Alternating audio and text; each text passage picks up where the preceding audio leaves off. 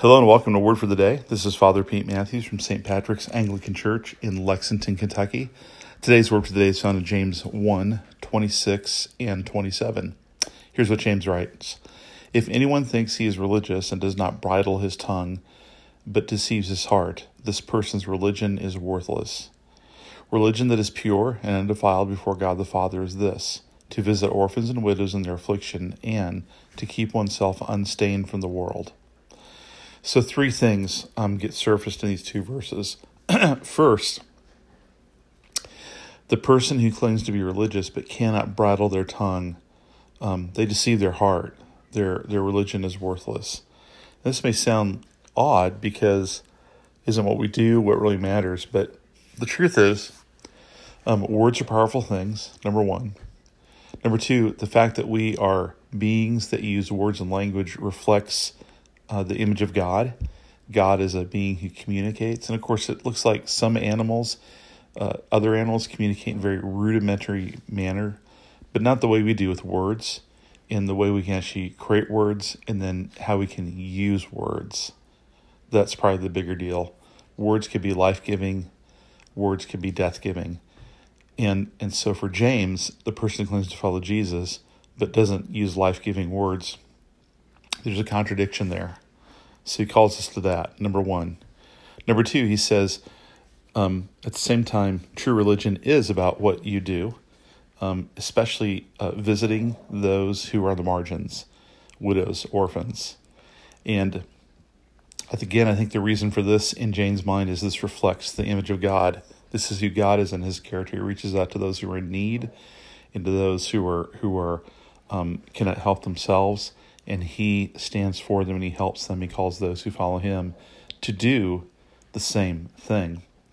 And so again, be careful. Don't read widows and orphans as my gosh, I don't know a widow and orphan right now, so I can't obey this command. They're stand-ins for the broader category of those who can't help themselves, who are needy, who don't have enough resources, both relationally and materially, and in terms of just social capital, and calls us to take part of our lives and do good toward those kind of folks. And that can be manifested in many, many ways.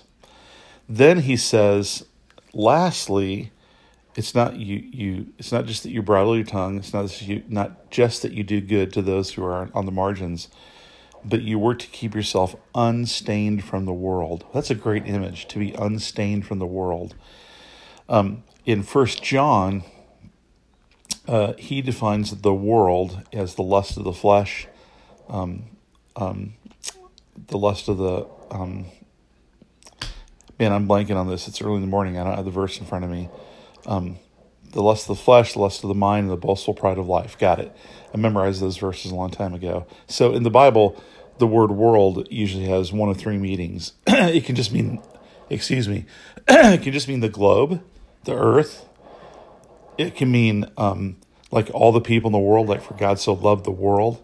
Then it can mean this kind of world system, this way of viewing life, this way of living that is separated from God, that's sometimes expressed in stark terms as anti-God or anti-Christ, maybe worldliness.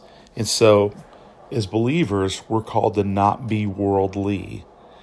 And it's not the lust of the mind, it's the lust of the flesh, the lust of the eyes, and the boastful pride of life.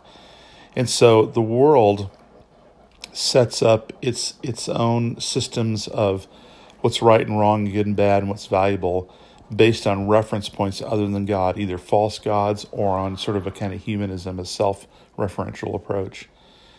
And so, what do you do with money? In the kingdom, we're generous with it. In the world, we're greedy with it. What do we do with our bodies? In the kingdom, we're chaste. In the world, we use our bodies for our own pleasure.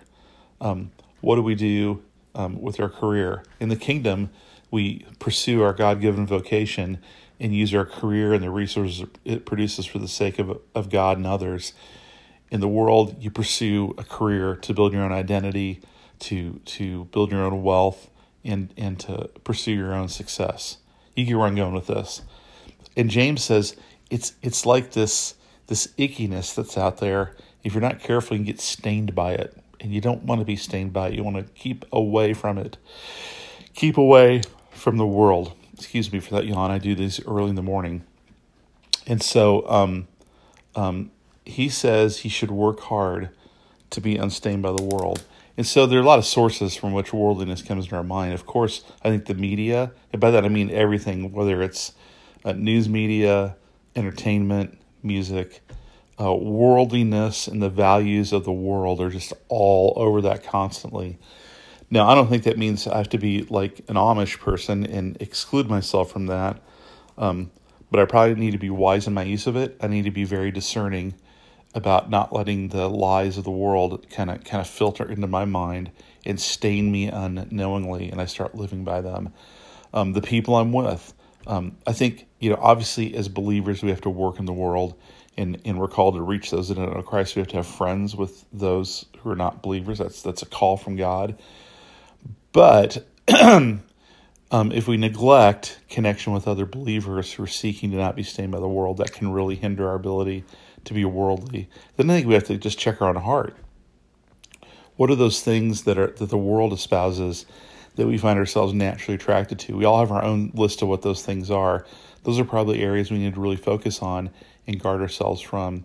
But later in James says, whoever loves the world, essentially paraphrasing here, we'll get to this verse later on, but whoever loves the world basically, hates God. You can't love the world and love God. It doesn't work. And so here he hints at where he's going with that by saying, I want you to keep yourself unstained by the world. Well, God bless and have a great day.